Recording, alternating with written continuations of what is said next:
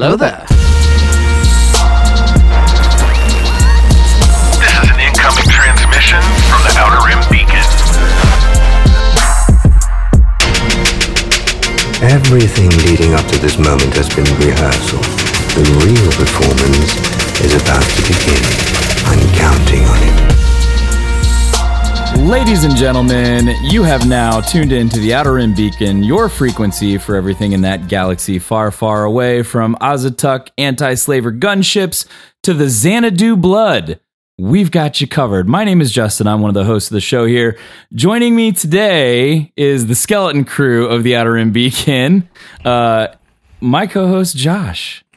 What's up? This is Josh, one half of the Two Live crew. Everybody say, Yes. hey, we want some Grogu. Yeah, buddy. You didn't know where I was going to go with that. I was Had to do hoping a it was little- the G-rated version. Yeah. Not the other one, but yeah, it's the marshal and the deputy today. It's just the two of us hanging out, running the city. Apparently, Maggie of the town is not in the town. Kyle is not in the town. She's out of town. Kyle's somewhere in the town. I don't know, maybe at the bar somewhere. He's out. But it's just us today. So we're gonna break down everything of Book of Boba Fett episode 6, which was a fantastic episode. If that was the tease that Tamara Morrison was giving us early on and said, wait till you see episode 6. Oh, he was spot on with his assessment of how crazy that episode was. So I'm hoping he was confused and he meant episode 7. Good point. Because I as soon as that episode was over, I asked myself that question: is how are they going to top that? What are they going to do in episode 7 to beat that? Because there was a lot. I have no idea what they're going to do next, because I feel like they don't have enough time left to do. I feel like, is it going to be like the end of Attack of the Clones where we see the first battle? We see whatever the first thing with the Pikes is. But it would be, I feel like it would be really odd to have this huge episode and then your finale be less than. Yeah. Big old cliffhanger, basically. Like, here, we're just going to tease it and then leave you hanging. So, do you agreed. think we're going to get like some sort of trailer after? We're going to get a Kenobi trailer or an Andor trailer or some sort of tease like we got at the end of Mandalorian? I don't know. I mean, they just announced, wasn't that came out that Obi-Wan is now a May release? Supposedly on Disney Plus, like a May release. So that's right around Celebration. So it seems to me that there could be some. I don't think they'd put it out with the show though. They haven't done that with the other stuff, right? Like we got like at the end of Mando season 2, you had Boba Fett and Fennec and that kind of. Well, that's what I meant. Yeah. Okay. Maybe. I don't know though. I don't know. I really don't know. I don't know how they would, because it was one thing when Book of Boba Fett kind of tied in with the show, versus Obi-Wan, which is a different time period. You know what I mean? I don't know how they would integrate that, but that's the big thing that happens in the next episode is that Luke communes with Force Ghost Obi-Wan, and that's how they tie it into the next show. Flashback, and all of a sudden now we're back into the Obi-Wan era with him hiding out on Tatooine. Yeah, maybe that could work. We do have a couple things to talk about. First and foremost, Friday night, if you guys were with us on the live stream on Friday night, we had a very special guest, Kyle Katarn, YouTuber on Star Wars, Twitter, all of the social medias. You can find him at Kyle Katarn. Great guest Friday night. So fun to talk to him. Lots of good Star Wars knowledge and good takes on Star Wars, and a good follow. So go look him up on social media. Good follow. And you can join us this Friday night. This is our last one, basically, because the last episode drops on Wednesday. So our last live stream is this Friday, 8:30, Facebook, Twitch, and YouTube. You can find us on any one of those three. we'd love to have you come join the show, talk, ask questions, pose theories, talk about pop culture, whatever you want to do. That's what we're here for. We want to hear from you guys, the listeners. So feel free to do that. You can catch all of our podcasts anywhere you find podcasts. You can also catch all of the previous live streams on YouTube as well. So if you want to go back and watch some of the antics and the shenanigans that we had, you can go pull those up on YouTube and catch up and join in on the fun. But we'd love to have you. So bring a friend, bring new people. We'd love to have new people. So we do have something that we talk about every week, though, here on the show. Got a little thing called Star Wars Celebration coming up. I don't know if anybody out there has heard of it before. It's kind of a big deal in the Star Wars world. Wouldn't surprise me if you hadn't heard of it this year. It's been very quiet. Not a lot of news. I saw they extended the due date, I think, for people to submit submissions for, panels or vendor tables or something like that. They extended it by another week or so. So that tells me either nobody got, I think people are just very, is it happening or is it not happening? And the more that they play this game of, well, we're not going to tell you whether it's happening or not, the more people are backing away from it and saying, well, I'm not going to commit my time to it if it's not happening, right? Schrodinger's celebration. It's, I'm hoping it still goes. I want it to go. I will be there. I was on the Friday night live stream for Order 66 Toys. Actually bought myself a Serapis figure. From Clone Wars, which I did not have. It's one that I've wanted for a while.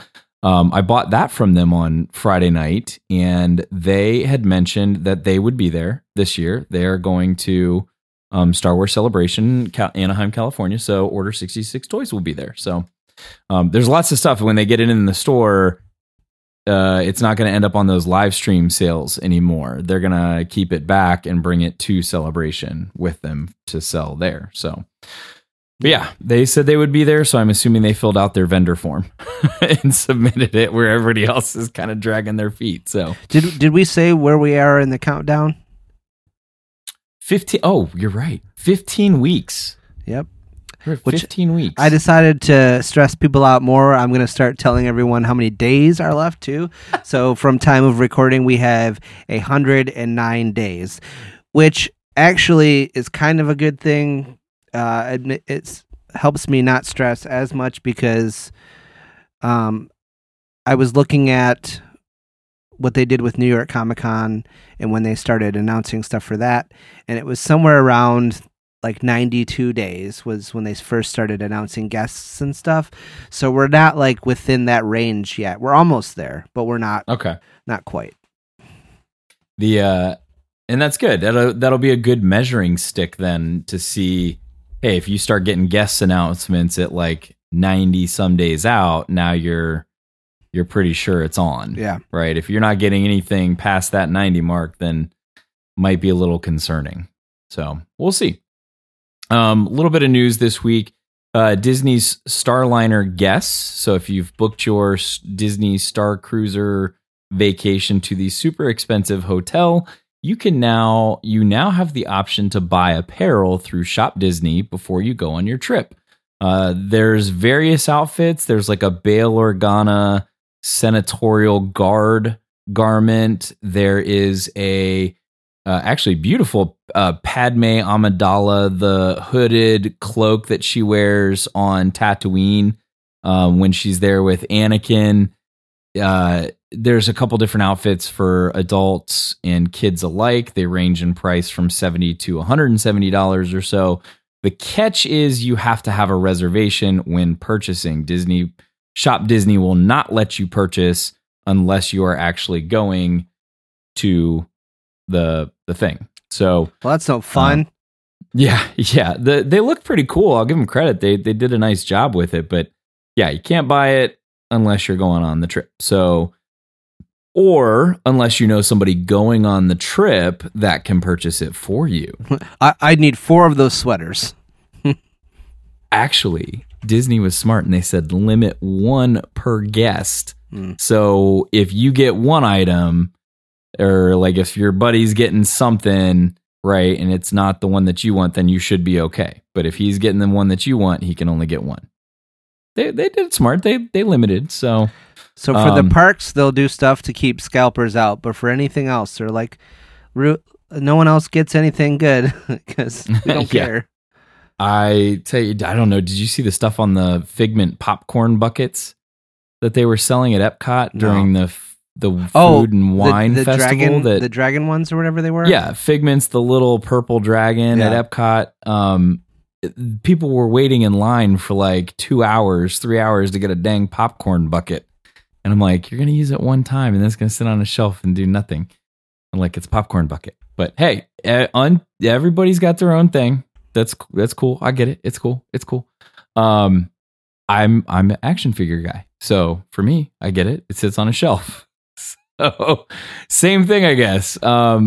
Speaking of action figures, we did get today a little bit of news on Hasbro's some figures up for pre-order, available on 2/8 at 1 p.m. I believe from most retailers. These are not exclusive, so you can get them on Big Bad Toy Store, Entertainment Earth, Target, whatever your jam is as far as your purchaser goes. The Black Series Dark Trooper will be available. He is $33.99 and looks amazing. And for then Vintage Collection? No, Black Series. Oh. That's why he's so pricey. And then the Vintage Collection one is the Dinjarin on Morak. So that's him in the speeder tank driver outfit when he was with Miggs Mayfeld. Yeah. And that one is $14.99. So those two are available for pre-order tomorrow. They were supposed to also do, I believe, the Boba Fett on Tython as well. I don't know if that's still a go for tomorrow or not, but that's available as well at some point this week. I think it was supposed to be 2/1 and they ended up bumping it back to 2/8. So be on the lookout for those this week. Again, Big Bad Toy Store, Entertainment Earth, Target. I don't know if they're on Amazon. Anywhere you normally buy your figures, you can probably find those guys. There have been some very interesting pictures floating around the social webs lately of Wave 32 of the Black Series figures hitting shelves that aren't even up for pre-order yet, which was very interesting. There was a picture taken with Omega, Ahsoka, and Echo from Bad Batch on somebody's car seat. And then somebody actually, I think, took another picture of them actually in the store. The Wave 32 also includes the Client and the Death Watch Mando in that wave. So I guess be on the lookout for those in stores. I don't know. They might be there, but we don't even have a pre-order for them yet. So I don't know. Going to Target tomorrow. I know, right? Like, I can never get that lucky. And I think the one time I did find a figure that was on the shelf before the release date, I got it up there and tried to do it, and they said no. Yeah, well, I guess you got to know somebody. But you think you'd know somebody. You know, I tried to do it. I did it the honest way, and I went up and I scanned them. I could have easily grabbed the clearance Chewbacca that was sitting there, brought it up to the register, scanned that, and then put the one in the cart. But I didn't.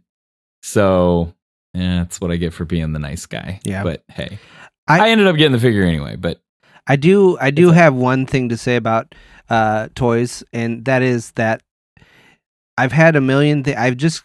Everything's been like kind of delayed, it seems like, with my pile of loot from Big Bad Toy Store. And now all of a sudden I have this overwhelming cascade of things coming in. In about 3 weeks, I think at present I have like 10 things coming. 10 things that are ready, with the newest one or the oldest one being needed to be bought or needed to be shipped in 3 weeks. So I will ship all the stuff obviously at that time, but like 2 Star Wars busts, Ninja Turtle figures, some Funko Pops, several Black Series figures. I'm just like, you guys are killing me that these are all coming into my loot at the same time. And who knows, I have 3 more weeks for a ton of other stuff to come through, and it's a wild time. That's crazy.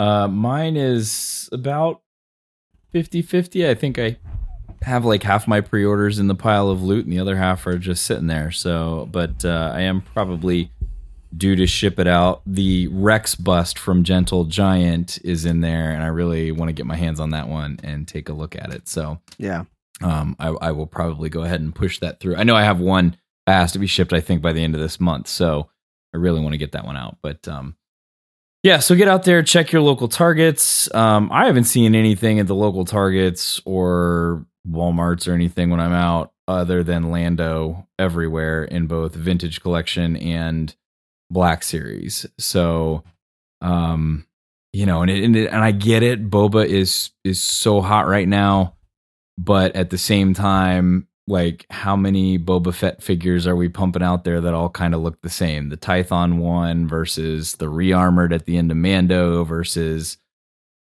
Boba Fett on the throne. It's the same one. Like, they keep pumping out kind of the same figure with this just a different name on it because they're all from the shows. So yeah, diversity in Star Wars figures is great. I would love to see more diversity in Star Wars figures.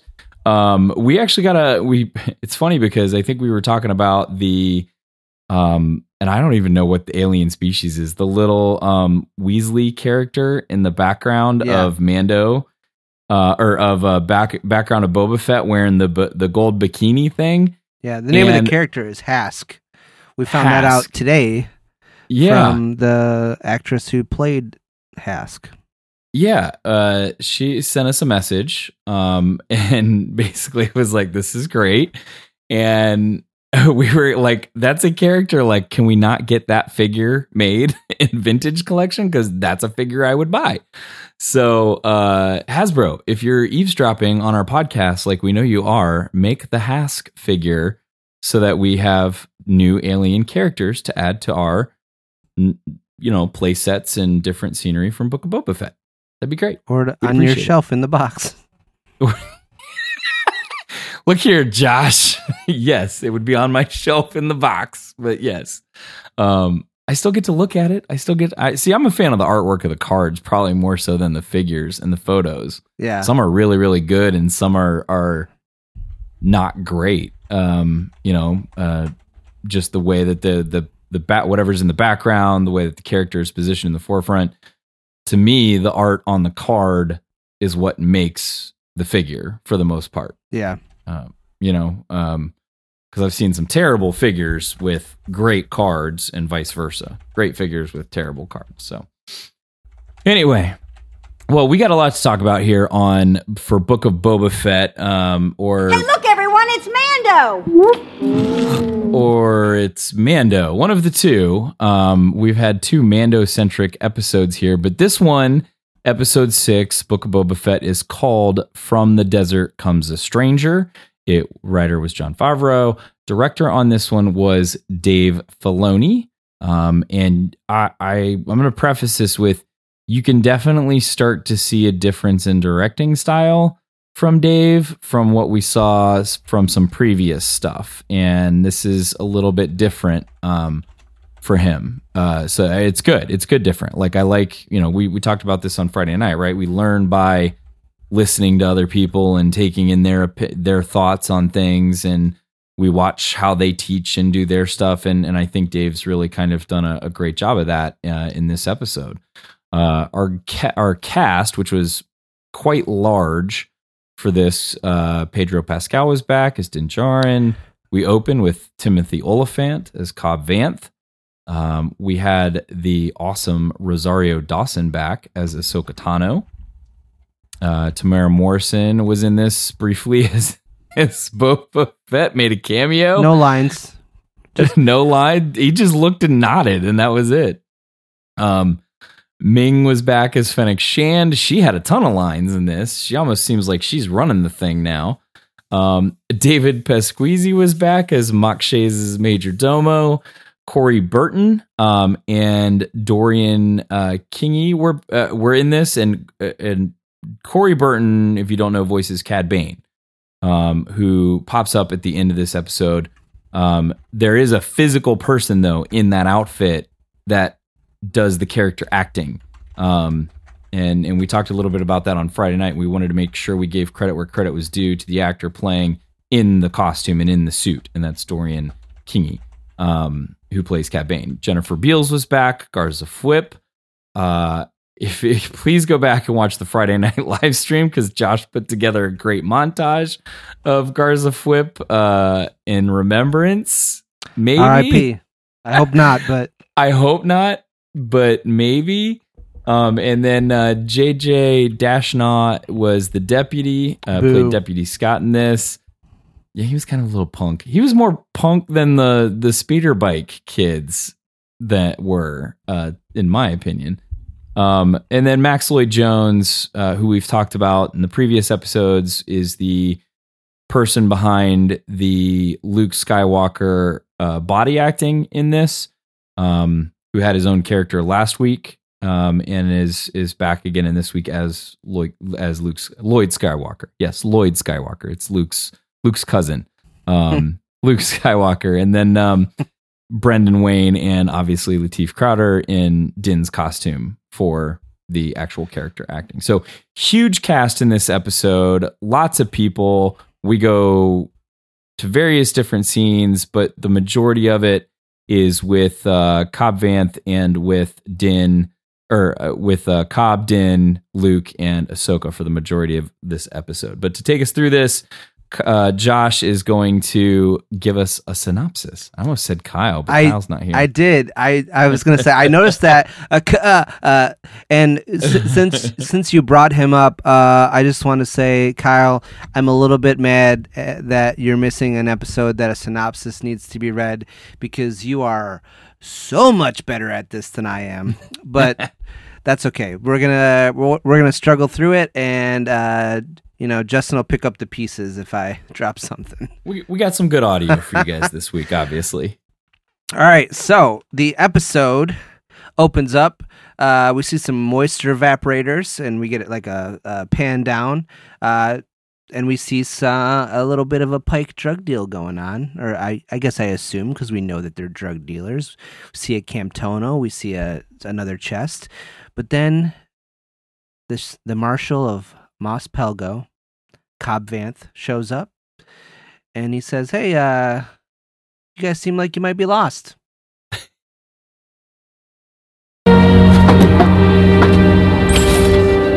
It's all there.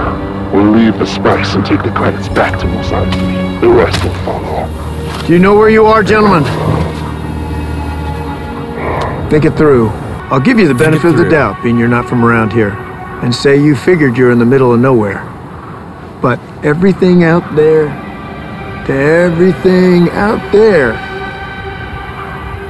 is the Mos Pelgo territories. And these stripes indicate I'm the marshal of said territories. Now, I don't know what arrangements you have with the authorities in Mos Espa, and let's be honest, in Mos Eisley anything goes. But out here, I'm the one tells folks what to do. I didn't see what's in that chest. And consequently, no laws have been broken, far as I'm concerned. If you gentlemen load up your wares and head back to where you came, we can chalk this one up to you guys reading the map wrong. Think it through. I had to include the blaster pew, pew, pew. bolts. So pew, pew, fast. pew, taking out 3 out of the 4 and leaving one purposefully. Yep.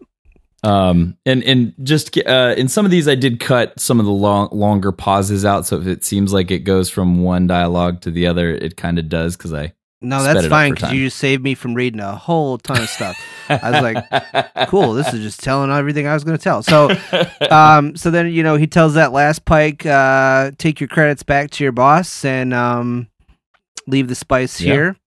And, the very snarkily the Pike says to him, that's more than, what does he say? It's more than you make in a year. It's worth more than your town. Worth more than your town. That's right. And he said, Cobb says, well, maybe I'll retire. Yeah.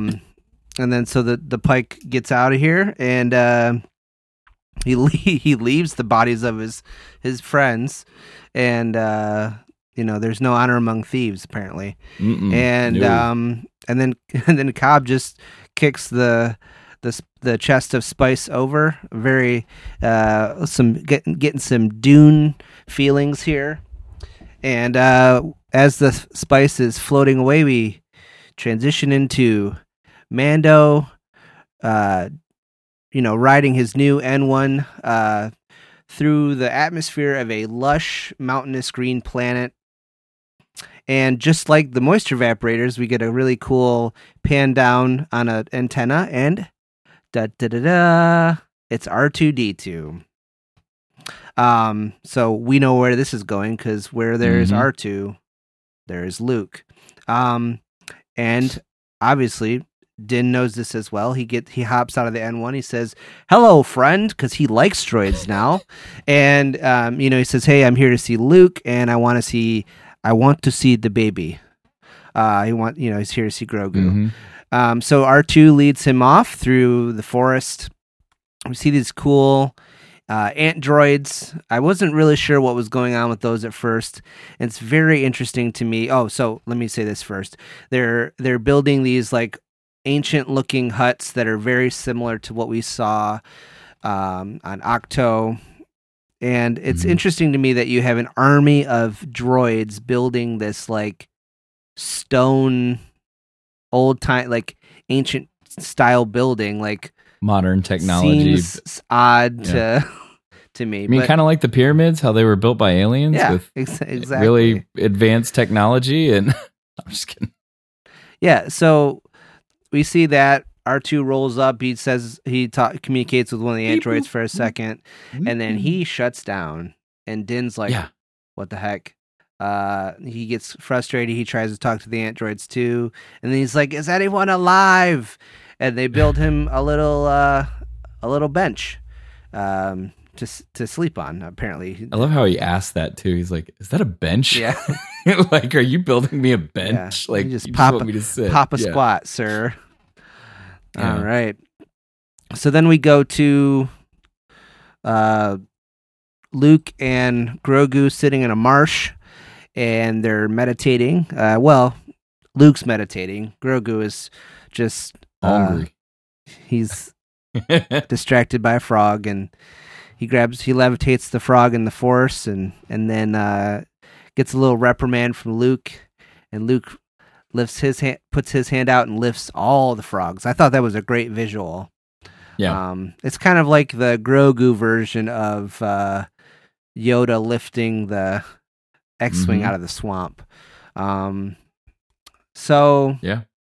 Let me see here. I got lost. No, you're good. Like, okay. Grogu was trying to pull that frog out, and he was working so hard just to get one frog up in front of him, and he gets distracted and it falls, and then Luke just kind of, zones in and lifts all of them, and Grogu's like, "Holy crap, dude. Like, I could have had all these frogs." Look what you could do if you follow me.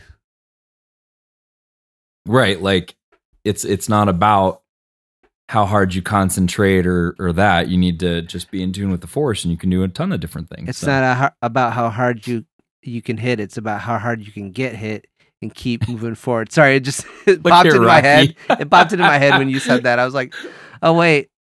It's about how hard you can get hit and keep going. Balboa is always somewhere in my brain. Yeah. He has permanent residence with Star Wars in my brain. So yeah. And then they walk through the bamboo forest together, and Luke very racistly says, "Oh, you remind me of this other guy, my Master Yoda."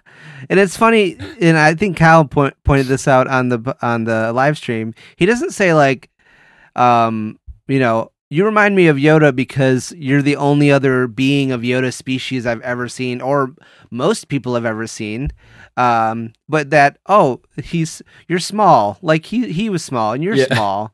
But then he says that the Force is still really strong in him, even though he was small, and that Yoda teaches that size matters not.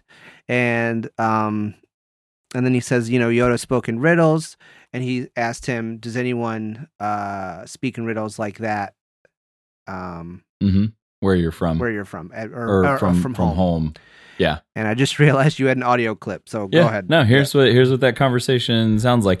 And a lot of people, I think, were kind of knocking the dialogue. I think that the voice CG. Yeah, once they realized that's what they did. Luke that the pacing and the intonation and all that kind of stuff seems off. I didn't really think it was that bad. There are a few lines in there that just seemed a little weird, but overall, I think they did a great job, and it'll continue to get better. Here's what it is. All right, let's go for a walk. And you can hear him like lifting him. Yeah. Just a little whoosh with the force as they're walking. Love the music. I want to tell you about someone you remind me of a great deal. His name was Yoda. He was small like you, but his heart was huge, and the Force was strong in him. He once said to me, "Size matters not." That's how he talked. In riddles. He would speak in riddles. Have you heard anyone talk like that back home?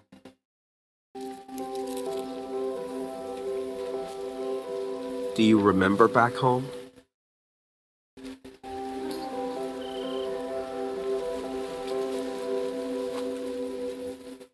Would you like to? Would you like to remember? And that's where like it got a little weird, I think, with Luke and Grogu in this conversation. Like Grogu is like, you can tell he's looking down at the ground, he's looking at the leaves blowing, and he just doesn't want to remember home. But we get to that flashback, which takes us back to Order 66, and you see the 501st executing Jedi in a temple. I don't know if it was the Jedi temple. I would assume it was, because in Mando they said he was rescued from the Jedi temple.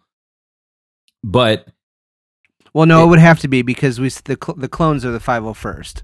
So yeah, they so laid on siege. Coruscant. Yeah, they laid siege to the temple. I would assume that this is the same assault that we just in a different room than what that we saw with Vader on Coruscant. Yeah, but it's just interesting though that he says, "Would you like to remember home?" And where he remembers, and he's what, 50 years old? I think is what he is right now. He's 50 years old. The place that he remembers as home is the Jedi Temple on Coruscant, not a different plant like where he's at now, or a swamp like where Yoda on Dagobah, or some other like desert planet or anything like that. The place he remembers is the Jedi Temple as home, which I just find very odd that that's what he goes to. And especially if that's a traumatic experience for somebody, why would that be the place that you remember as your home and not wherever you were taken from maybe originally, at a happier time? But well, maybe he was just so young when he got taken that's all he's got. That's what I was thinking too, is like maybe that's the only thing that he can remember, or that was the first memory he's got is, hey, these dudes killed my friends and I was snatched up. You did make an interesting notice on the live stream on Friday night too, in that Jedi temple, and I know Kyle doesn't want to hear it, but you did make a very interesting notice of a little part of the wall had a very specific symbol on it. Yeah. Right? Yeah. There's a symbol on the wall that Wikipedia has labeled as the crest of Barris Offee. Very interesting. Which, I'd be... If the story was right, it would be fun that it's her. But I'm interested to see, because at the point of Order 66... she's in a jail cell somewhere, right? Like, yeah. So I would just be real interested to know what story they come up with for that, if that's the case. Yeah. I gotta think that we're gonna find out how he escaped, just because if you're not gonna tell us how he escaped, why start showing us Order 66 stuff at all? I don't know. Right. Yeah. No, good point. Well, take us further down the road here. What happens after our initial conversation about Yoda with Grogu? Okay, so we go back to Din. Din's taking his nap on the bench, and he is startled awake. Taking a nap. By Ahsoka Tano. Did not expect her in this I did at all. not either. And obviously I was happy to see her. Love the character. Mhm.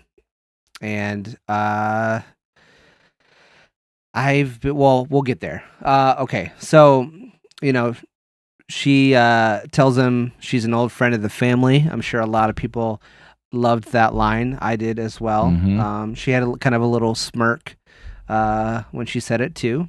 Din says, "Hey, you said you weren't going to train Grogu." And she says, "Well, I'm not. Luke is. Master Luke is." I think it's important that she says Master Luke too. Mhm. Although it doesn't actually necessarily mean that she considers him a Jedi Master, because she called Anakin Master as well. So, but True. I saw people online saying like, "Oh, she's giving him the respect of saying he's a Jedi Master." And I was like, "Well, not technically, but it's okay. I don't think it needs to be clarified one way or the other." Yeah. And then he says, "Well, what are you doing here?"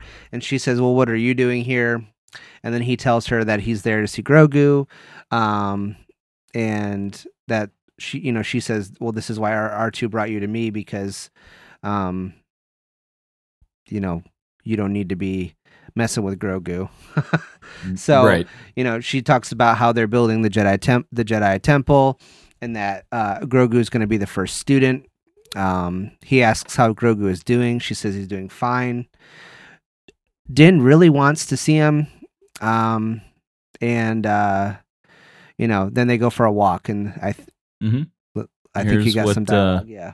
Yeah, and I had to break this up in two parts because the walk was actually a long walk. Yeah. And there's a lot of interesting dynamic going on here where this is my view of Ahsoka Tano at this point. She is like the Cheshire Cat in Alice in Wonderland. She's not there to help you, but she's not there to hurt you either. She's just there to pose questions and make you think about what you're doing, essentially. The Cheshire Cat in Alice in Wonderland just essentially played, I don't want to say played games with Alice, but certainly didn't help her at all. He's, you could go that way, or you could go that way, or you could just go this way, and like rolls his head around 8 times. Or even the caterpillar, because the caterpillar was kind of, very Riddle-like. And I don't think she's trying to dictate one way or the other where somebody goes, but I think she's leaning. She's leaning, yes. Yeah, totally. Here's the first part of this conversation.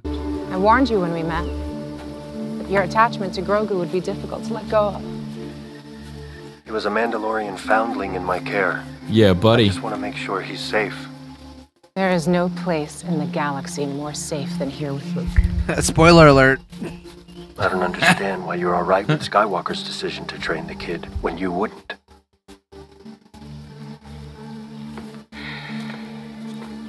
Because it was his choice.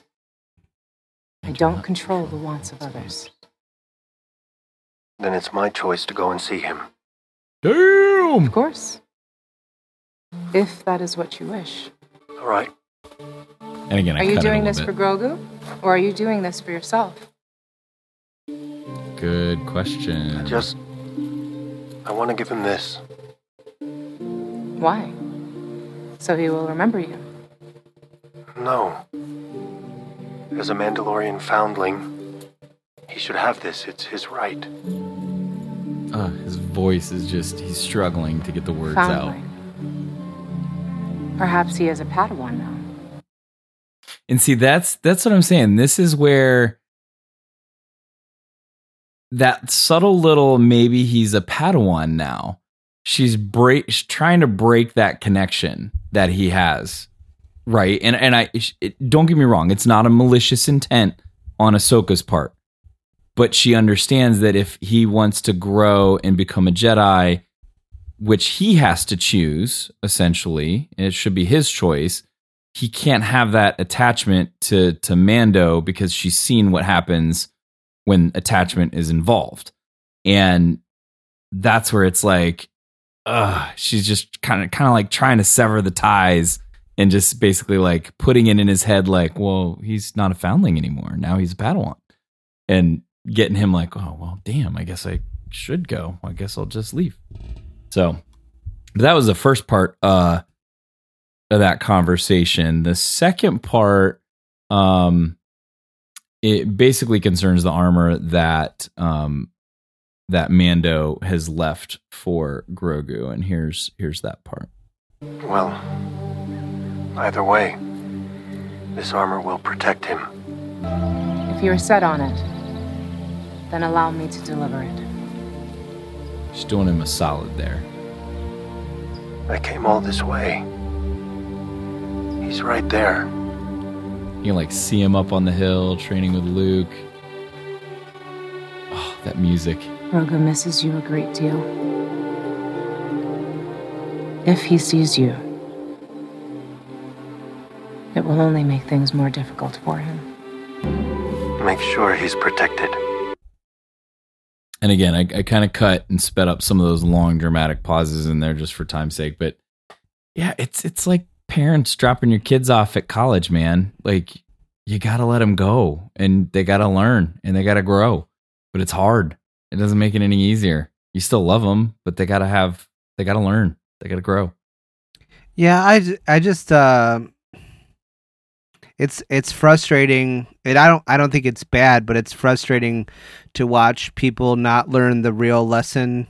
Especially like Ahsoka should know from her own experiences that the Jedi dogma had its shortcomings, and like the reality is it wasn't Anakin's attachment that caused what happened. It was his need and to hide his attachment that allowed him to obsess over it and be manipulated. If it was just a regular relationship that he didn't have to hide and it was normal, I don't think he would have been set up to fail like that. You know? Agreed. Yeah. So, yep. Agreed. It's the Jedi's fault. Darn Jedi. Dang it. You're Imperial. You don't like Jedi either.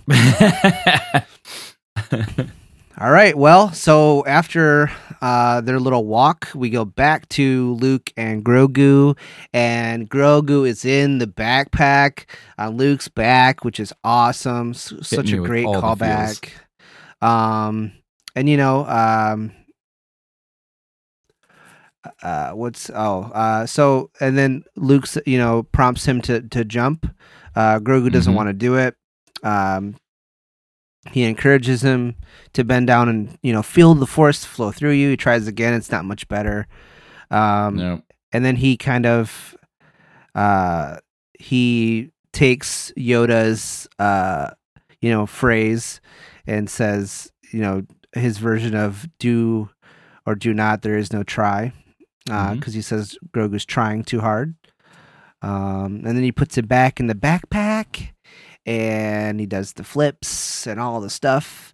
And it's very cool. It's a nice little training montage there. It's cute to watch Grogu try to jump, because just like my little toddler trying to teach her to jump is like, don't get very high off the ground. But this is what that conversation sounds like. All right. It's time to continue your training.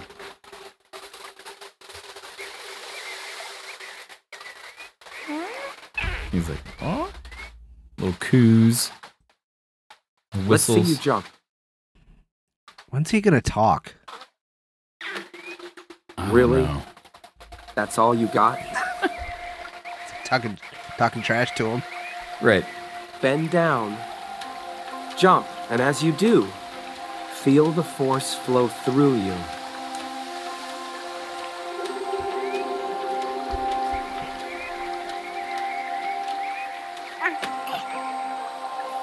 You're trying too hard.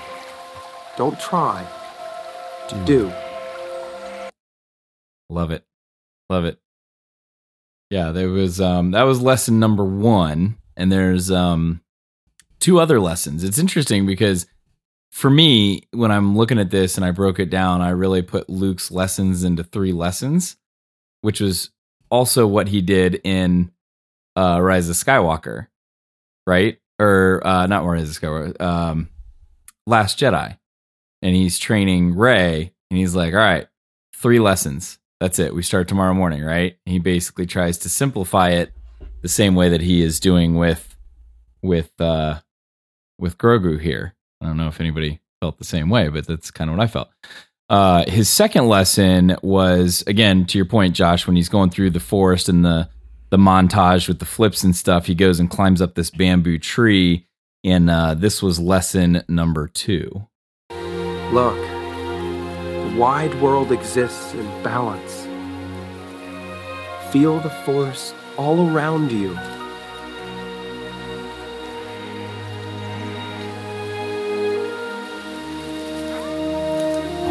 Music.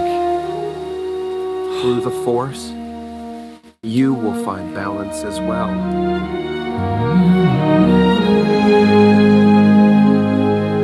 Get that French horn coming in there. Oh, I'm not gonna lie, I was starting to get a little annoyed because Luke had been on screen for like 20 minutes, it felt like, and I still didn't hear Binary Suns yet, and I was like, what are we doing here? You had to wait for the right moment. No, and then they timed it good. I felt like that them like up in the trees like that was a little bit of an homage to like Crouching Tiger, Hidden Dragon when they're fighting in the trees. I don't know.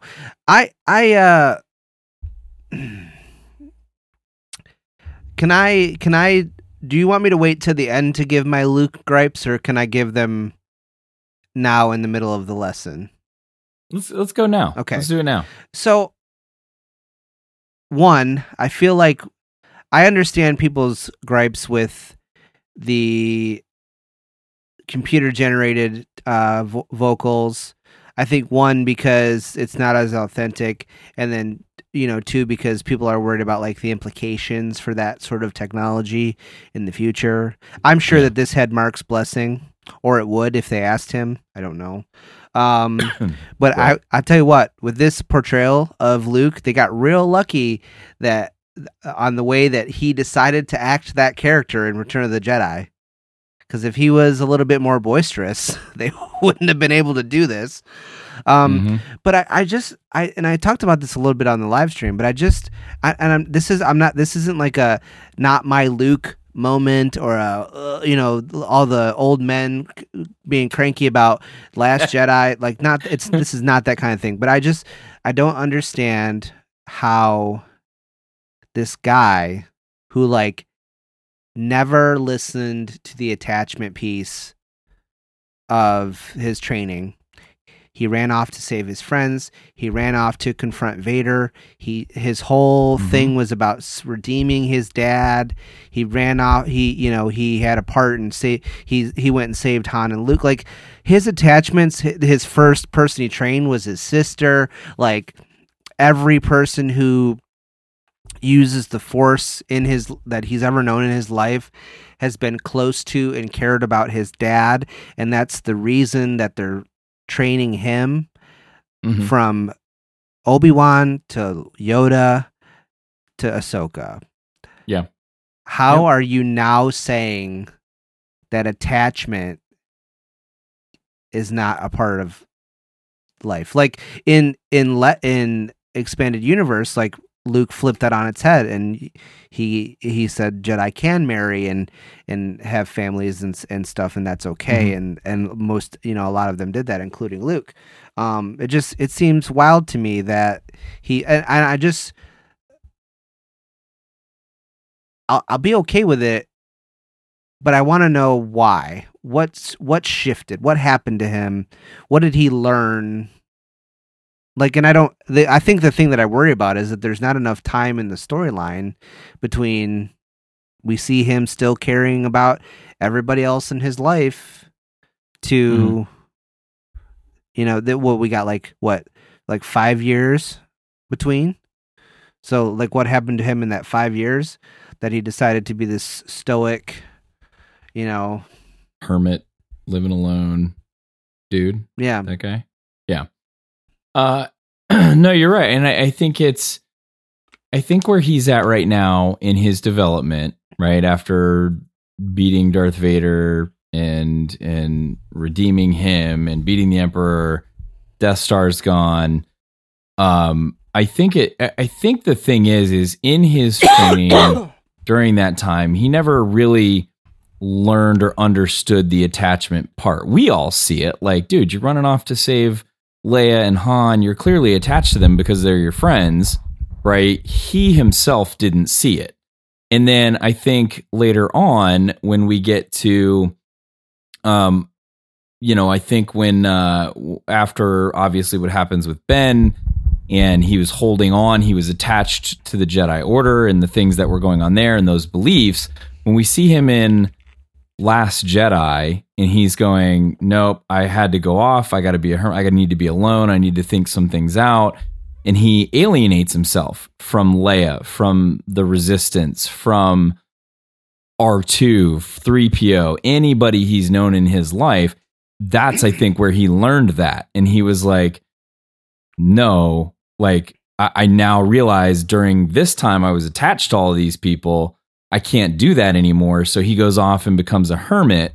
But then by the time he gets done with Rey and he realizes what he needs to do in facing Kylo, even as a Force ghost and kind of sacrificing himself to save his sister, that's when he realizes, no, it's not all of, and that's what I think Yoda was trying to tell him there was like, yeah, it's not totally a bad thing. Like, some attachment is good. Friends are good. It's the same thing Kanan was doing with Ezra. Like, dude, friends and family are important. That's what gives you a foundation of who you are as a person. That's what helps us stay on that path of good or stray from that path of good and become evil. Is that how those other people influence our lives? And without those people at all, I think you're destined to go down that path of the dark side, and you don't want to be there. And that's, I think, what he gets in the end when he goes to see Leia before facing Kylo Ren. He's like, look, I get it now, man. You got to do what you got to do. But we're not seeing that here. We're seeing him still stuck on, no, you can't have attachments. The Jedi Order or the Jedi way is this way, blah, blah, blah. That's just I think in the course of these movies and shows, and that's where he is. And I'm sure a new show will come out 5 years from now and it'll have more in it. And we're all going to be like, oh my God. I hope so.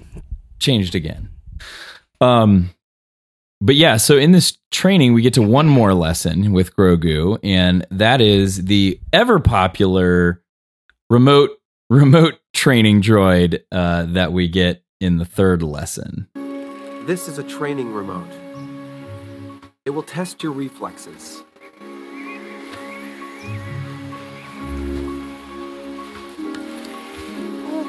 I love this. He rolls it back to him. No, that isn't how it works. Kid's like, I just want to play ball, man.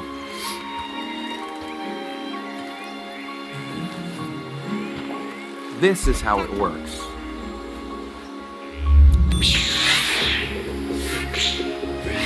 Rude that he didn't warn him he was going to shoot at him. Yeah.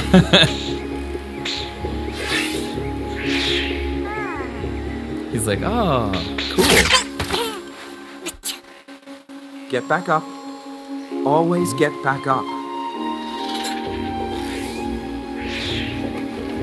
Love that. Get back up. Always get back up. Very good. Dodges that second one, and then he dodges the third, and then he's off and running. Like, I got this. I can do this. But did Obi-Wan give Luke a heads up it was going to shoot at him? I mean, he had a saber out defending himself, but he didn't really say, hey, it's going to shoot at you. Well, Luke's implied body language and stuff tells me that he had a better idea of what was about to happen than Grogu did, who thought it was a soccer ball 3 seconds earlier. Very true. Very true. But yeah, great scene. Love that line. Get back up. Always get back up. Take that one to heart, people. Yeah, and then we see him, dodging it and jumping from rock to rock, and then he says enough of this, and he basically force chokes the thing. Yes, a little worrisome again. And then that leads us to our first interaction between Ahsoka and Luke. And this was, I think, something that a lot of people were waiting for a long time. And You've taught him well. It's more like he's remembering than I'm actually teaching him anything. Sometimes the student guides the master. So true.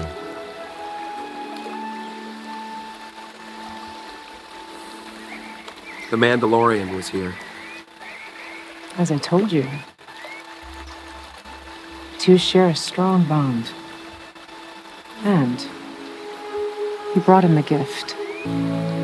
Sometimes I wonder if his heart is in it. So much like your father. What should I do about him? Trust your Love the instincts. music again. Right there, that boom. Oh, Will I see you again? Perhaps. cliffhanger. May the Force be with you. Then we get Ahsoka saying, "May the Force be with you" again. Yeah, and I love Grogu just so tired, taking a little nap on a rock in the middle of a pond because he's just exhausted. It was the cutest thing ever. Perfect place. You have that white noise from the water and Yeah. just rock you to sleep. So I will say, Ahsoka meeting Luke is something that I've always wanted. I think a lot of us have always wanted. Never knew if we were actually going to see it, if it was actually going to happen. Mm-hmm. Obviously, it became obvious that it was after the end of the last season that it was they were inhabiting the same space and time, so we knew that it could happen. So it wasn't like a shock, but Yeah. I will say I do hope that we get to see a moment between them that is a little bit more fleshed out, and maybe even a moment between them that's prior to this one, where it's like, I'm Ahsoka Tano. Just basically like him learning who she is, her learning that Anakin had a son, like all of those, just those first moments, the realizations that come with it, I think would be really powerful and cool. I will And maybe finding out more about who his father was before he turned, because Anakin prior to that was a great guy. Like, I mean, he tried to do everything right and toe that line, but he, fell short when it came to the Emperor. Just didn't have the strength to hold up mentally with Padme. So you're right. I will say I do like that they're treating that I think the music cue is from a friend from season 2. That's what the track is called. Although I thought you did a little bit of Yoda's theme when they talked about Yoda. You did the Force theme when they were up on the trees with Luke. You should have done Ahsoka Lives right here. You should have done Ahsoka's theme. Yeah. Yep. But that's okay. I'm also the music, partial to that song. Yeah. But the music's been great. Yeah. In this episode, the cues when they chime in all these parts in between dialogue are spot on. They hit you with the feels with all of these characters. And it's, even at the end with Grogu and Luke, when we get there, just the musical cues behind this dialogue is unbelievable. Yeah. All right. So Din, we see Din leave in the distance, and Grogu notices, and I think we're pretty sure that we think he knows who that was. We don't know for certain. He could have just been like, "Look, boss, the plane." Did you just drop what is that, Paradise Island or whatever? I think it's Tattoo Fantasy Island. Fantasy Island with tattoo reference. Man, I thought I was the old one. Hey, you knew what it was. I did. Wow, man. Holy crap. All right, continue. All right. So now we're back in business. Din goes back to Tatooine, takes it into the hangar of Boba Fett's palace. Mm-hmm. Gets confronted by Kyle's favorite, a Gamorrean guard, and says, "I'm here to see Fennec Shan, or I'm here at the request of Fennec Shan." And then we go to the throne room where Shand has Boba and Fennec Shand have everyone in the crew together, and they're kind of going over what's going on and making a plan. And this is also the first time we've seen Boba Fett in 2 episodes, almost 2 episodes. Yeah. Yeah. And so then, oh, I did like that part too, where the major domo was like, "Oh, it was just a scheduled vacation." Yeah. When they say that he's working with the Pikes. Vacation, actually. Yeah. So, and then, they said, okay, we got enforcers, we got the mods working out in the streets, but we don't have the numbers. We need foot soldiers. And so, and Din, tall, dark, and handsome and mysterious in the corner says, I can help with that, after just kind of sitting off on the side. And so then he flies off. Now, at this point, did you know where he was going? No, I didn't know where he was going. I thought maybe he was going to find Bo or something like that. I didn't think he would go off to... I mean, we had talked about, hypothetically, him going to go see Cobb Vanth because he's on the same planet with him at this point. Yeah. And that's a logical place to go for help. But I just thought it was funny that Fennec, when Din comes into the room and she introduces him, she says, thanks to him and Kersantin, we now have enough experienced muscle to act as enforcers. Like, you got 2 dudes. Like, they have a whole Pike army. Well, I'm guessing she's counting herself and Robert A. Fett as well. Roberto Fett. Yeah. yeah. But yeah, we had speculated it could have been Cobb. But yeah, I didn't know. I thought it may have been Bo. Like, hey, maybe I can get some other additional Mandalorian help, and we can, they do us a solid, we'll do them a solid. The same way Boba helped him, and now he's helping Boba. Yeah. So he before, we'll say, as a interesting misdirect, I think he flies past the sandcrawler that has the skull of a crate dragon as the hood ornament, basically, which is wild. That's awesome. I wonder if anyone thought for a second that he was going to be recruiting Jawas. I didn't, but it's very... it almost felt like they were like waving to him. Like, do they know? Are some of these the Jawas that helped with the ship? Maybe they know it's Din. I don't know. I don't know. He's rehabbing all of his relationships. He likes droids now. He's kind of okay with Jawas. Mm-hmm. Maybe it was the Jawas that helped build that ship, and that's how they knew it. Like, they were like, "Oh, hey, bro, what's up?" Well, who else has an N1 starfighter around these parts? Yeah, gotta be him. Exactly. So, and then he goes to Mos Pelgo. And he lands, and they make it a point, and I think it just to set up the scene, they made it a point to show him kind of flying low, like over the town, like being a little bit of a disruption. And then Dudley Do-Right, the deputy, comes over and tells him, red shirt, you can't park there. You gotta park out on the sand flats. He says, I'm here for Cobb Vanth, and he says, I don't think you heard me, sucker. And then of course they framed it right that you couldn't see Cobb walking up behind him, and so Cobb says, oh, I'll take it from here, and says the new guy's a little jumpy. They talk about the starfighter for a second, and then there's a cute little remark about how Din remarks about Vanth not having the armor, and then Vanth says, well, where's the little guy? And they both have they both lost something they care about. Yeah. I was like, I guess, but one's a living thing. So Din offers to buy him a Spatska, and they go in the cantina, and that's where Din asks Cobb for help. in the weak way, not minding his own business, keeps letting him know that, hey, we don't want to do that. Oh, he also corrects him and lets him know that it's called Freetown now. It's Freetown now. Lame name, if you ask me, but whatever. And Din kind of keeps pushing, and says, "I didn't think you're the kind of guy that would stand down to bullies." And I love that line about like, well, he says something like, "Oh, with that smile of yours, you can get away with anything." Or...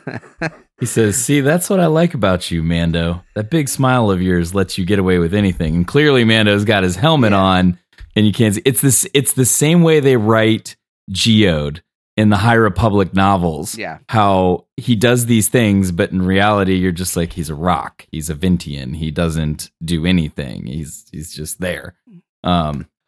Claudia Gray brings him to life in the most spectacular, hilarious way. Yes. And we're going to talk about the High Republic, the Fallen Star here in a little bit soon. We've all finished it. No. But there is a line in there where I think Geode is standing over somebody, and it says the guy had just basically shot himself because a bullet ricochets off of Geode and hits him, and he falls dead, and then Geode's standing over him like a tombstone. It was like my favorite line in that book, I think. And I was like, this rock just walks up to the dead guy and just stands over him by his head, like, yeah, I just killed you. But yeah. But yeah, we basically get like, hey, we're just little small town folk here. That sounds like city problems. That's not. And Din reminds them like, hey, if they're here, it's only a matter of time until it's your problem too. Which actually felt like it mirrored the whole like when Obi-Wan and Qui-Gon were telling Boss Nass that like, hey, the Trade Federation is screwing with the Nubians. Yep. Yeah. Nabooans. I don't think it is Nubian. Either way. But that'll eventually affect you too because you're on the same planet. Yeah. Okay. I'm getting a little long in the tooth here. So Vanth basically says, "Let me see what I can do." And, he'll get back to him or whatever. And then, Vanth goes outside and says, "Gather everybody up." And that it might be their problem after they hear what he's got to say. Well, and just in that moment in the distance, we see someone approaching. And I actually, even though I kind of called it, like this was a prediction I had.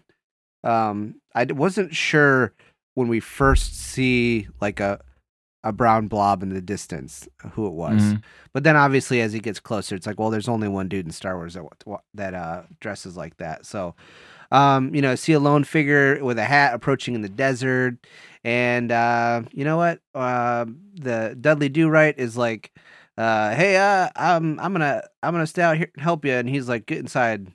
And they go back and forth a little bit, and so not sure what your audio says, but yeah, this is this picks up right when he first when the cloaked low brimmed hat figure gets close enough to converse.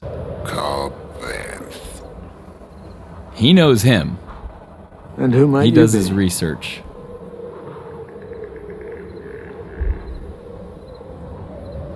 He just stands there. Whatever Fett is paying you, we'll match. And all you've got to do is stay put and let things play out. Same Hey, thing. the Marshal ain't for sale. Same thing Boba did with Sorry, other I didn't catch your name. groups.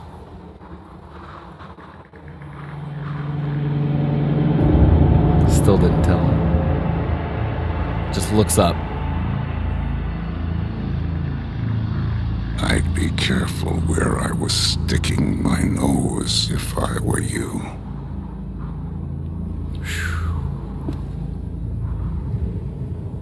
Is that friendly advice or a threat?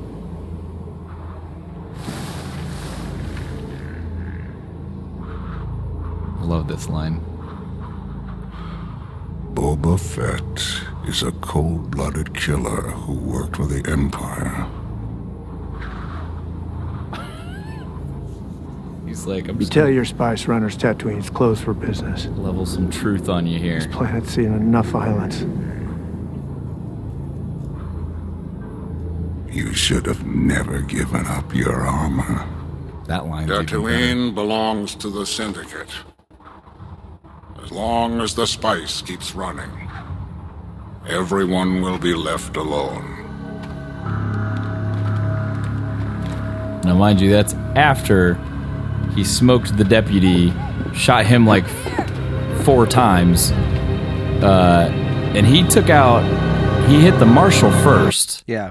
He shot the marshal first in his arm or in like the shoulder, dropped him first, and then turned and took out the deputy with like 4 shots because he knew. Well, he knows Cobb Vanth is a threat.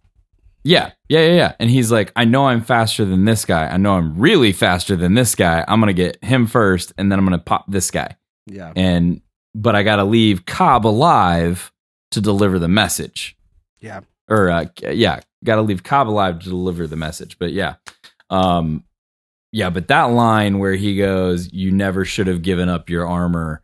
At that point, you can see it in Cobb Vanth's face. He knows he's outgunned at that point. Versus what you see, I think, in the beginning with Cobb Vanth and the 4 pikes, he knows he's better than those 4. Yeah. But here, when he goes, wait, this guy knows my name. He knows I gave up the armor. He came in here. There's no starship. He has no backup, no nothing. This dude's just facing me one-on-one. I'm in trouble. And I think he realized that in that moment after he delivered that line, which was an epic line. Yeah. So, I mean, we basically ran through it there. Cad Bane, man, I was so excited to see him. I think he looked great. I know people were complaining. But you know what? I had an epiphany, and it's as simple as this. We already said, hey, he's old. We looked it up. He's 71 years old. He's older than most people in his species even live to. Mm-hmm. But here's the thing. Cad Bane looks like this in the Clone Wars, and then he looks a little bit different, a little bit weathered post Return of the Jedi. Mm-hmm. Obi-Wan Kenobi looks like this during the Clone Wars, and then when we find him on Tatooine in A New Hope, he don't look the same. Looks a lot different. Yep. So, if we're not upset about that, I don't think we should be upset about about Cad Bane. So yeah, yep, agreed. All right, just a couple more things here in the synopsis. So then we go back to now the Pikes are a little bit scary because they got Cad Bane, and we've talked about how they're not really that scary. And then they said, hey, you know what? We're gonna do some more stuff to make sure you know that we're scary. We see 2 Pike enforcers go into Garza Whip's cantina, the Sanctuary. They sit at a table. They have a Camtono, a protocol droid comes over and offers them some service, and then also the 2 Twi'lek staff come over to offer them a helmet cleaning. And they refuse everything, and then they walk out. Mm-hmm. And before we get to what happened after they walk out, I want to note that I did not notice him on the first watch, and then I purposely looked for Max Rebo on the second watch. Didn't see him. Had the night off. He was doing a gig. He was doing a gig in Mos Eisley that night. You know, he was on tour maybe. Who knows? And he's not a house musician. You know, he's in high demand. And then we see, they say, oh, you left your thing? And then kaboom. They blow it up. And I was like, oh, this is like some terrorist shit. This is like, and they also, you can tell that before it explodes too, that Garza is shook that they're there too. She looks super concerned. And it also, I think some people were thinking that maybe Garza was, either working with the Pikes or on someone else's on someone else's payroll. Thank you. And I think this proves that that's not the case. So, Mm-hmm.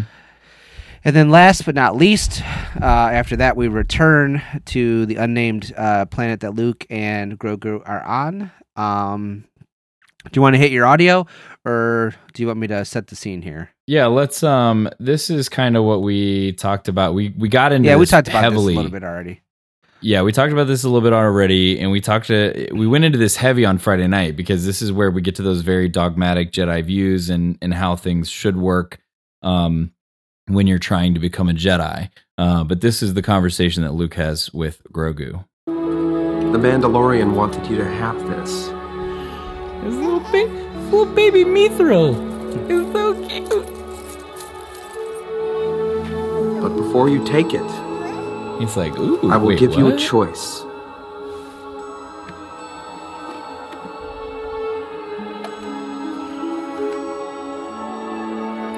This is a lightsaber.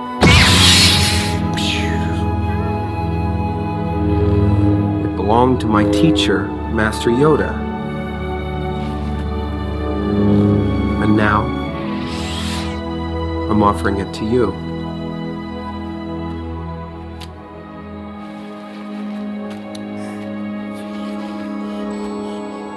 But you may choose only one. If you choose the armor, you'll return to your friend, the Mandalorian. However, you will be giving into attachment to those that you love, and forsaking the way of the Jedi. But if you choose the lightsaber, you will be the first student in my academy, and I will train you to be a great Jedi. It will take you many years to master the ways of the Force, and you may never see the Mandalorian again. Because, Grogu, a short time for you is a lifetime for someone else. Oh, yeah. That's the important part right there. And I think it would have been, we go back to that first conversation where he's talking about Yoda to Grogu. And maybe we just don't see it, but that's why I think it's important that he says, look, I've only met one other type of your species, one other person of your origin, right? Because he didn't meet, I would assume he had never met Yaddle at some point in there. So Yoda is the only type of that species that Luke has ever met. And to meet another one that is only 50 years old, and Luke and Yoda is 900 when he dies, he is going to outlive even the strongest Jedi that can commune with the Force to sustain their life for a longer period of time, potentially. Mando can't do that. So he knows, he's like, look, you're going to have to watch your friend get old and pass, and you're going to watch many friends through the course of your life get old and pass. And I think that's a huge lesson that he tries to get across to Grogu. But again, going back to here, you can only pick one is very narrow-minded, I guess. Is that the right choice of words? Maybe? Yeah, sure. But yeah, it was just, it's hard to watch him say, all right, you got to pick this guy or me. We will both give you cool, swanky stuff. Which one do you want to do? You can have both. I don't know why not. I mean, I know. It's been proven before, right? When we had Tar. Well, that was my hope, is that's how, Luke says, oh, you can't do both. Which one do you choose? He chooses Mando. He goes back to Mando. Mando's like, what the hell? You can totally do both. This is bullshit. And tells him about Tar Vizsla. Yeah, that could be. I don't know. We got one more episode. I don't think we're gonna get all these questions answered in the one more episode. No. I don't even know if we're gonna get this giant battle between the Pikes and Boba Fett resolved.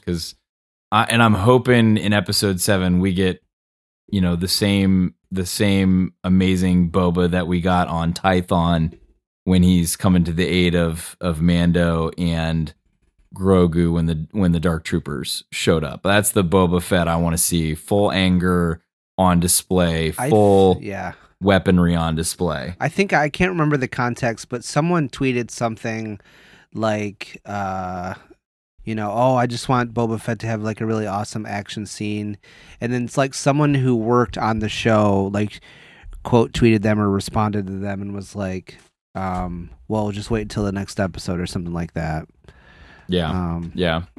Would love to have that. So, what likes? We kind of went through all of our talking points as we went through the synopsis as far as the big questions go. But if you really want to dive into the stuff that we were talking about with the choices, pull up the live stream. Go watch that from Friday. I talked a little bit about Cobb Vanth at the beginning of the episode versus the end of the episode. A very different Cobb Vanth in a split second. But what were some of your likes, dislikes of this week's episode? Ahsoka and Luke together. Live action Cad Bane. We'd seen live action Duros, but not live action Duros like really doing like anything. That. So I wasn't. You never know what they're gonna do. And then like we've talked about all this, and then the music cues. Love the music cues. Yes. Phenomenal. And oh, hey, so to make this a full episode and to do what I always do, I'm going to go back to something, although this isn't as far back as normal. So it was Tom Martinek, who is an ILM senior lighting artist, and someone tweeted, if I see Boba get a cool action scene, I'll be satisfied. And he quote tweeted it and said, "Ha ha ha ha ha! Looking forward to a tweet from you next week." Smiley face. So, nice. Yeah. I hope he knows what's going on. And like I said, Boba again on full display with weaponry, doing his thing would be awesome. And I wouldn't mind seeing BK ripping some arms off some pikes at the same time. That'd be pretty sweet too. So you're going to see Mando with his whistling birds. Yeah. Out there, which will decimate several pikes at one time. So I'm hoping for Bosk to show up for some reason. Oh, just another Dengar, Bosk. Yeah, Dengar, Schmengar. I want to see some Bosk. IG-88. Somebody show up with Cad. IG-88 shows up and he thinks it's IG-11.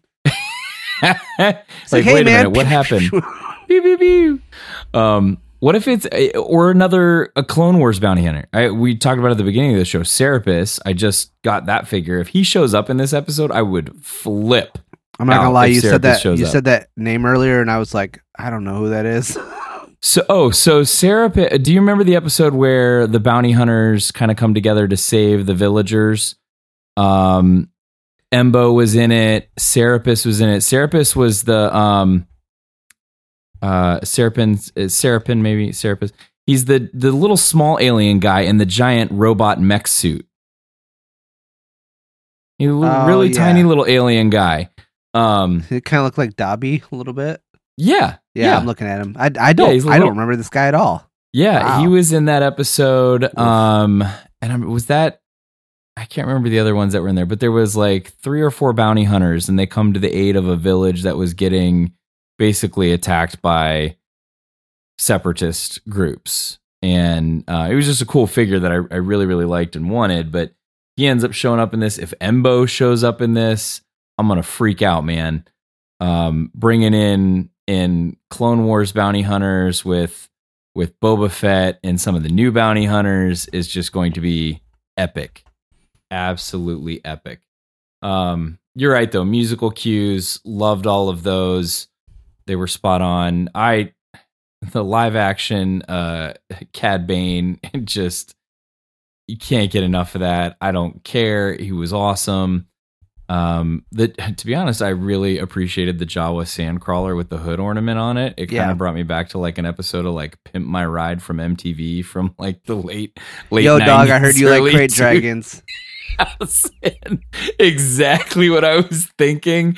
Here, we're going to slap a big one on the top of it and it's going to look amazing. No, it does not look amazing at all. Did you know that like none of those cars lasted? Like all of the stuff that they put in them like was just for show and ended up like conking out on people real fast. Oh, I believe it. Yeah. I believe it. I totally believe it. The minute you got that thing above like 35, the blender that you had in the back probably like fell over and broke to make your smoothies or whatever you were doing because you were a yoga instructor that had a terrible car and you needed to get back and forth. I don't know. Yo, dog, I heard you like smoothies.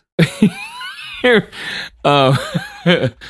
yeah, that was that's kind of what it reminded me of, I guess. But the big thing I did not like in this episode was making me worry about Garza Fwip because I like me some Garza Fwip, and if you got rid of her, I'm not going to be happy. I thought she really like the conversation with BK was really, really good. And to me, that kind of established her as not just a small minor role character. Like this could be a potential player going forward. Yeah. Like you could go back to the same way that, what is his name in Mando serves to Din. He's like, here's your next job. Why can I not think of his name right now? Oh, Grief, Karga, thank you. Yes. She could have served as like a Grief to Boba Fett or Fennec, right? Feeding him intel. So killing her off, not cool, man. The deputy, red shirt guy, the only thing I didn't like, it was almost a little too predictable as to what was going to happen with him. Like as soon as you met him and he started mouthing off to Mando, you were like, all right, this guy's going to die. Yeah, but he was just of like the physical embodiment of so many other Western tropes that they've done. So it didn't bother me that it was kind of telegraphed because it was just like, it was like anything else that they do to make it feel like a Western or a samurai film. Yeah. It was okay. Yeah. Yep. Overall, though, top to bottom, amazing episode. 2 thumbs up. So much going on in this episode. It's just unbelievable. We got so much good stuff in this. It's hard to imagine that there are people out there that complain about it. But we've got one more episode in this season of Book of Boba Fett. We've got one more Friday night live stream, 8:30, YouTube, Twitch, Facebook. Come join us, ask questions, chime in with the group. Maybe we'll give something away. Maybe we won't. I don't know. We'll see. I like giving freebies away sometimes. I got some cool prizes around here too. So maybe we'll see what happens. So is there anything else you want to add before we wrap this up? No, Josh? I think we covered it. Yeah. All right. Let's do this thing. Let's wrap it up and go, yo. You're all clear, kid. Now let's blow this thing and go home.